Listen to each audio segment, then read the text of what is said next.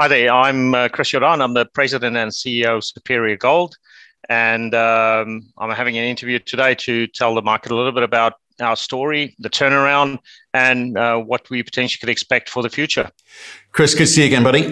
Look, we caught up with you and had a sort of technical analysis and due diligence session in December. I'll put a link to that below. And I think you had quite a good conversation earlier this week with Six. We'll put a link to that because today I want to focus on the growth components, okay? And I want to understand what you've been doing to be able to deliver that growth, because this story has been stuck for some time before you came along.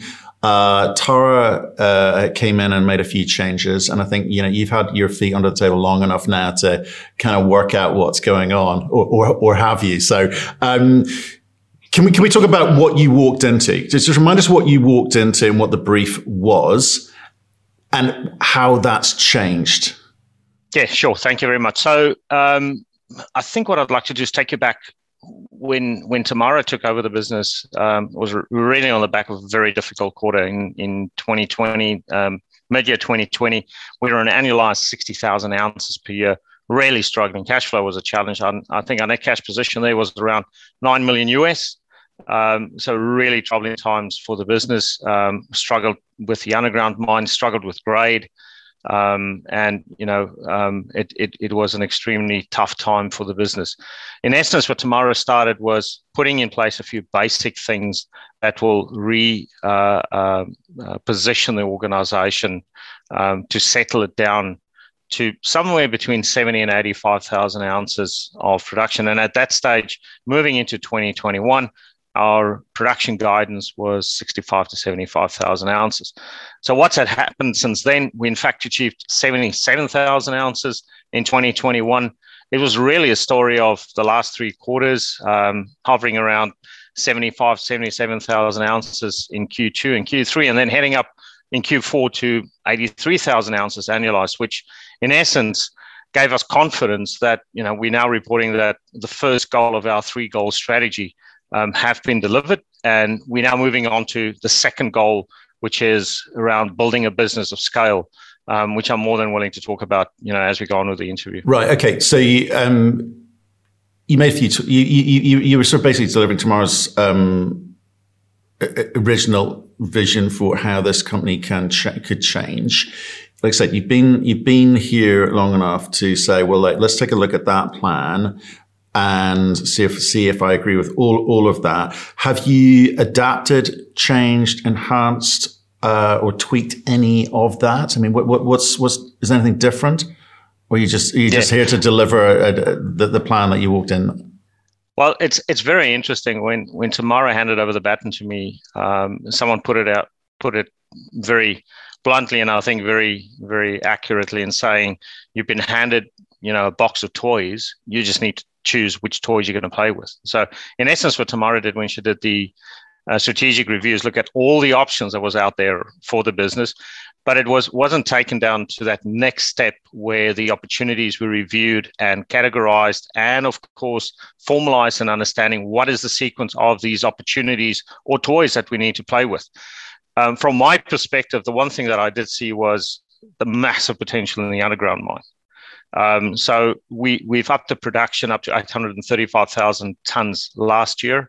This year, we're heading towards 900,000 tons delivered from stoping and development ore, and then ultimately moving on to an annualized rate in the second half of this year of 1 million ounces per year.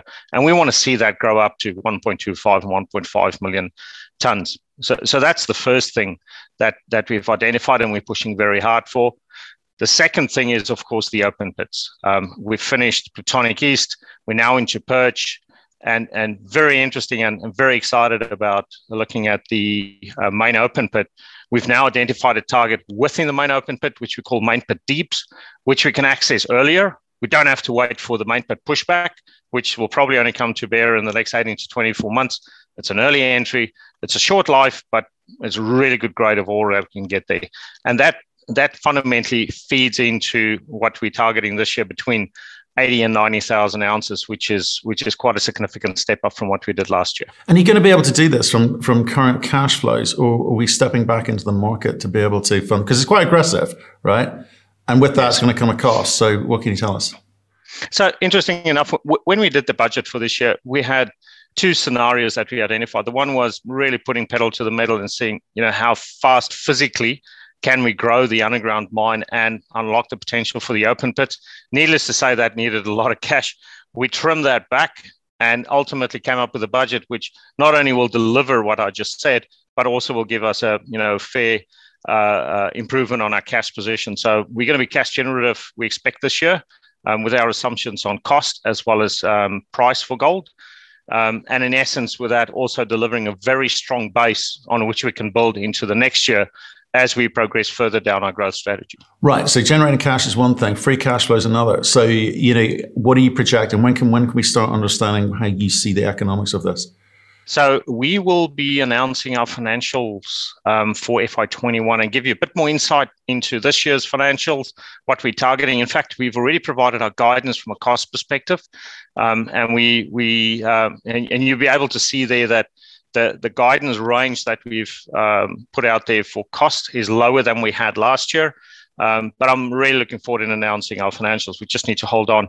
I guess that's going to be available very early in March. In March, okay. I was going to ask. Okay, now, and why I think that's going to be important for people is because the range that you've indicated around costs is a case of if you can spend the money that you want to spend or have the money available to you to spend, those costs can be reduced quickly. Right, because you'll get the scale and the efficiencies there. If you can't allocate that capital, it's going to take a little bit longer. So, what's your mindset in terms of approaching that? Would you rather go and say to the market, "Hey, I need to raise a little bit of money, but it'll get us to where we need to be quicker"? Or do you think, because of the history of the company, not you, but the company, you're going to need to do things slow but sure? Yeah, I think we're probably not moving slow. What we are doing is we're moving forward in a measured and a cautious manner. And the reason for that is the business, unfortunately, has a bit of a history of having fantastic aspirations, which is nothing wrong with it, but falling short in delivering that, and the market has recognized that, and that's certainly not a position we want to be in. What we want to do is to make sure that we build those foundations as we go along. The investments that we're going to do in this year from the cash that we generate is going to be focused on two things. The one is around recapitalization of some of the kit, but then in addition, also investing into additional kit to be able to take our production rates up, specifically around the underground mine, and then unlocking the potential in some of our open pits. Needless to say, of course, Main Pit Deeps, which is also going to draw some cash. Right. Because you inherited a lot. There's a big processing facility there. That needs to be fed. And we've talked in the past about whether you're going to be able to feed that, and at what point you're going to be able to completely feed that, and what do you do in the meantime. So we won't go over all ground there, but so you're going to have to invest in equipment. So this is the problem that some producers get into. They are producing enough cash to either put back in the ground or put into new equipment, and they're not making money. Your role is to make money, because that's the name of the game for all businesses. So, what's the game plan as you see it? Can we sort of broadly talk about the path forward for the next 2 or 3 years as you see it? Yes, absolutely. So, I really want to draw the attention on goal 2 and goal 3 of our growth strategy. Goal 2 is around building a business of scale, moving up to 100,000 ounces annualized, and then moving up to 150. Getting up to 100 will be primarily unlocking two things. Firstly, the value in the underground mine, taking up to 900 million tons per year. In addition to that, also moving from Perch, which we're currently mining, into the Main Open Pit Deeps, and then also unlocking the Main Pit Pushback, which is currently in PEA phase. So there's a lot of work we need to do there, which we believe in the next 18 to 24 months will come to fruition. And that'll be the mainstay of our feed into the first mill. Then moving up to 150,000 ounces means that we need to go and get additional ore, which we will be looking for outside of our borders. I mean, we've got the unique opportunity, as you said, with the latent capacity in our mills to be able to draw in additional ore. Those conversations are currently underway, but these things do take time to be able to set that up. But in addition to that, and people will see it in our guidance, last year we guided between $30 and $40 of gold produced, ounces produced, spent on exploration. This year, that's moved up to $90 to $100 per ounce produced. So a significant step up in exploration. I think the key there is not only doing our exploration underground, but we're now venturing into the surface areas, which as we've proposed before, there are large areas on our property which has been underexplored, and that's what we're currently unlocking. I mean, there's a scenario here. It's kind of like the sins of the father, right? Because the company 2-3 years ago was high grading and not reinvesting, right? Whereas you've kind of got to get the balance between, if I'm going to talk to the market about 100,000 ounces and beyond, you've got to deliver that, and you got to get that balance between what you feed into the mill, right, and what you're targeting, right, the ore that you're buying in from elsewhere, right, and what the exploration will deliver, or what you go chasing, right? Do you know what I mean? So, what's your experience tell you about the best way forward, so you don't get kind of branded or labeled, I say, with the sins of the father? Yeah, I think there's two things that I would like to call out there. The first thing is Plutonic and the ore body, more specifically, is very complex. And what I mean by complex, it's convoluted. So it's in all different sorts of directions. I mean, there's an area called Indian Access, which previously we drilled and we got nothing. Right, we went in there, did some further exploratory drill work, and we got 100% hit rate in the same area. And the only thing we changed was our interpretation of where the ore is positioned in the underground. So, and we reported on that in the second half of, I think it was the first half of December last year. The audience can go and read about that. So that's in the future is also going to be another mining front for us. So it's really about technically understanding what the spatial positioning, or what we call form interpolation aspects of the underground mining. So it becomes, very technical from that perspective, but that's helped us better understand, not 100%, accurate, but better understand the spatial positioning of the ore in the underground, which we're very excited about. I think the key there is we're taking that work forward as we redefining our resource and reserve statement, and ultimately, of course, our life of mine plan, which will give us a much better indication as to what the potential is and the rate at which we can grow, for instance, the underground mine. Right. Okay. And to do all of the above, you've put you will, I guess, give a sense of the plan of attack in terms of number of drills, how many meters. I'm just trying to put it in language that people can understand, or at least can compare to others in. So number of drills, number of meters planned. It's precisely where you're going to be drilling this year. When's that going to be laid out for everyone? We will be drilling or spending on exploration to the tune of $90 to $100 per ounce produced, which puts us very well in line with what other companies are doing in this area, which gives me confidence that we're in the range where we should be. Number one. Number two, our exploration underground is taking a next step, and we're very excited about it. Initially, we did all the drilling from current developments. What we're doing now is we're in fact putting in the first purpose-built exploration drill drive in the Western Mining Front, and that shouldn't be an surprise. The Western Mining Front is one of our major mining fronts as we go ahead. In addition to that, we've got 3 others planned, and the reason for that is ultimately to make sure that we shore up that resource and turn it into reserve, so we can ultimately draw that into the mining plan and build that long-term life for the underground mine. From a surface perspective, we're using external contractors to do our surface drilling, not only on our own property, but also we're looking at properties in the Bryde Basin, specifically 3 areas that we'll be drilling in this year.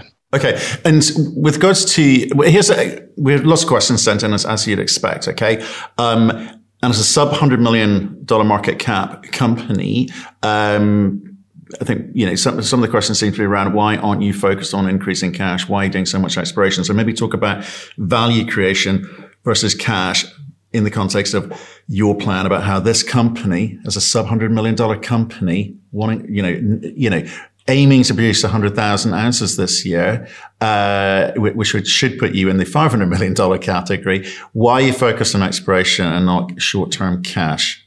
Well, firstly, we believe that the mine's got a much longer life than what meets the eye. And if you look at it from an investor's perspective, we've got 5 million ounces in resource, which is a fantastic number. However, our resource is only about 380,000 ounces, and if you're heading towards 100,000 ounces, that's less than 3 years and you're done. So what we're trying to do is try and move as much ore as we can under the categorization of resource into reserve. We're hopefully going to see that positive trend coming through as we announce a new resource and reserve statement. I think that's going to be a key element for investors out there to be able to see that this mine and this business has got a much longer life than what's currently out there.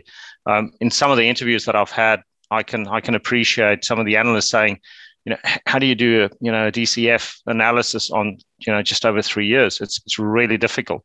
So that's one of our key goals, to make sure that we demonstrate what we believe should be the mine life, that it's substantiated by proper technical analysis. And in fact, we've appointed an external objective organization that'll be doing the verification and validation of that process. So the numbers that we put out, we want to make sure that we can back them. Okay. And like I said, I will refer it again. We did a technical analysis and due diligence session with you in December. Please go look at the link because in the context of what Chris just said, I think it's important to understand that. Okay. The other thing about, so coming into a turnaround situation, there's lots of things going on. You want to focus on the mining bit, but there's also some court cases that you got to deal with. So. Absolutely. Very important for us. Very important. And, we need to work through that. It's just part of the landscape we're operating in. It is. Is there any updates that you want to tell us about on that front? Yeah, it's difficult to be, absolutely open exactly where we are on that. Those conversations is hopefully going to come to a head very soon over the next few weeks. The court case was done and dusted late last year. And I know Vango has made an announcement as to what the outcome was of that. So in essence, the two situations or two events that we specifically litigating on is currently under discussion with the judge. So we need to wait and see exactly how that's going to pan out ultimately. I think the key message there is two things. The one thing is we're not going to allow this to distract us in any way of our strategy. In fact, our strategy is designed not taking anything into consideration insofar as Vango is concerned. And the second thing is we've got nothing to lose at the end of the day. Our position is very clear, and we're going to stand up for our position as time goes on, specifically insofar as this case is concerned. Okay, and so while on the subject of everything but mining, in terms of you guys are operating in a bubble within a bubble in Western Australia. There, how are things on the ground? I mean, are things easing up in terms of, fly in, fly out, in terms of equipment, in terms of supply shortages? How are you coping? Yeah, I think insofar as normal day-to-day operations, we're really in a good position. I think the strategy that the state government has followed has certainly supported the mining industry. However, what we are seeing is, and it's been like that for some time, because the borders are closed and we can't bring in external labor. If I say external, it's very difficult for someone from the east to come into WA. Sometimes they can't come in, or they have to isolate 2 weeks. In fact, our chief geo lives in Brisbane, therefore he needs to isolate, when he comes back, and that changes from time to time. So it's very difficult from that perspective. I'm confident that as soon as the borders open, and we hope that will happen soon.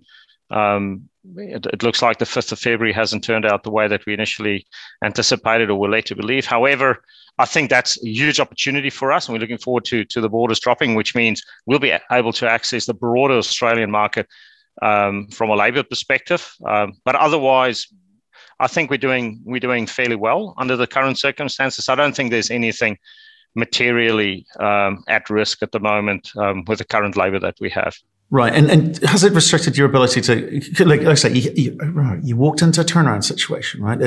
Those things are tough because, there's some inertia there. on the ground. There's also inertia in the marketplace, and you made some, big statements about what you want to try and do in terms of the numbers, the output, and you've moved 65 to 77, aiming for 100, aiming at 1,000 ounces and beyond. Is there any restriction in your ability to hire the kinds of people that you think could help you deliver on that? I think accessing the people is probably not the big issue. I think it's more the question of how you access people, which continuously challenge the organization. For instance, in our safety transformation program, we had to procure people right out of here at Perth to be able to enable them to go across to the site, which brings along certain issues. I think from a technical perspective, we're probably agnostic as to where that technical expertise sits, and we're utilizing an ecosystem which is not only related to WA or Perth, but we're going across the country. And in fact, as I said before, there was one specific project we worked on last year, which we had people working 24 hours around the clock. We had a team in the US, team in South Africa, and team in Australia working on the same technical issue. So I think at the end of the day, it's horses for courses, and it's the challenge for the organization is to realize it's here to stay, and we need to think differently on how we secure these services. Right, and obviously with obviously the market as it is, but also your company as it was. Do you feel that you need to overpay slightly to kind of get these people on board, to take the chance to come on board, to buy into your vision, to be able to be part of the team who can deliver this? But how do you go about setting up the terms of compensation in a scenario like that? Because obviously you want to reward success further down the line. Clearly, that's your shareholders would want you to do that too.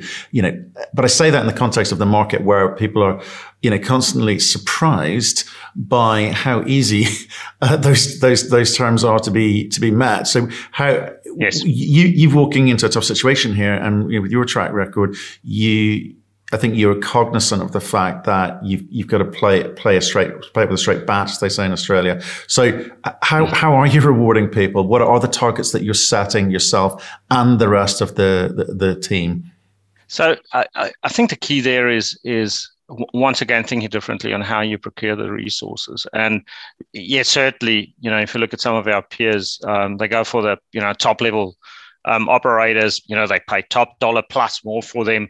Our organization is a one single asset business. We need to be mindful of that. And the other thing is, I think that mining as a whole need to be mindful of is that, as you increase the pay scales that is locked in, you cannot revert back to a lower level. It kind of sets the new base, and that ultimately turns into increasing mining cost and inflation over time. And the mining industry needs to be aware of it.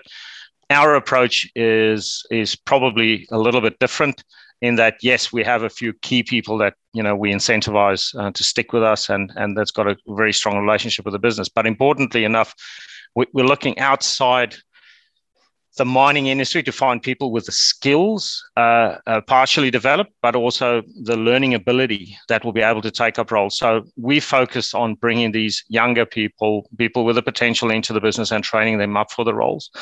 So we've gone along and identified typically what the career development path for these individuals would be, to make sure that we bring them in at the appropriate level and then prepare them to take them up further. For instance, we've had people joining us out of the beauty industry, but they've got the skills of driving large trucks. Sorry. We got to stop there. Successful. What? The beauty industry. Well, it's people that along their life has ventured into other industries, but previously have opened up other potential avenues for their careers. For instance, doing heavy truck driving, and that's exactly what we're looking for. So, these people have been inculcated into our business and become truck drivers, whether it's on the open pit side or whether it's on the underground. So, it's once again, you need to think differently, because if you don't, you're just going to fall into this, this gear set that just churns up the cost. That continuously churns up the cost. Some of the best dressed and most gorgeous truck drivers in the industry to be found at Superior Gold.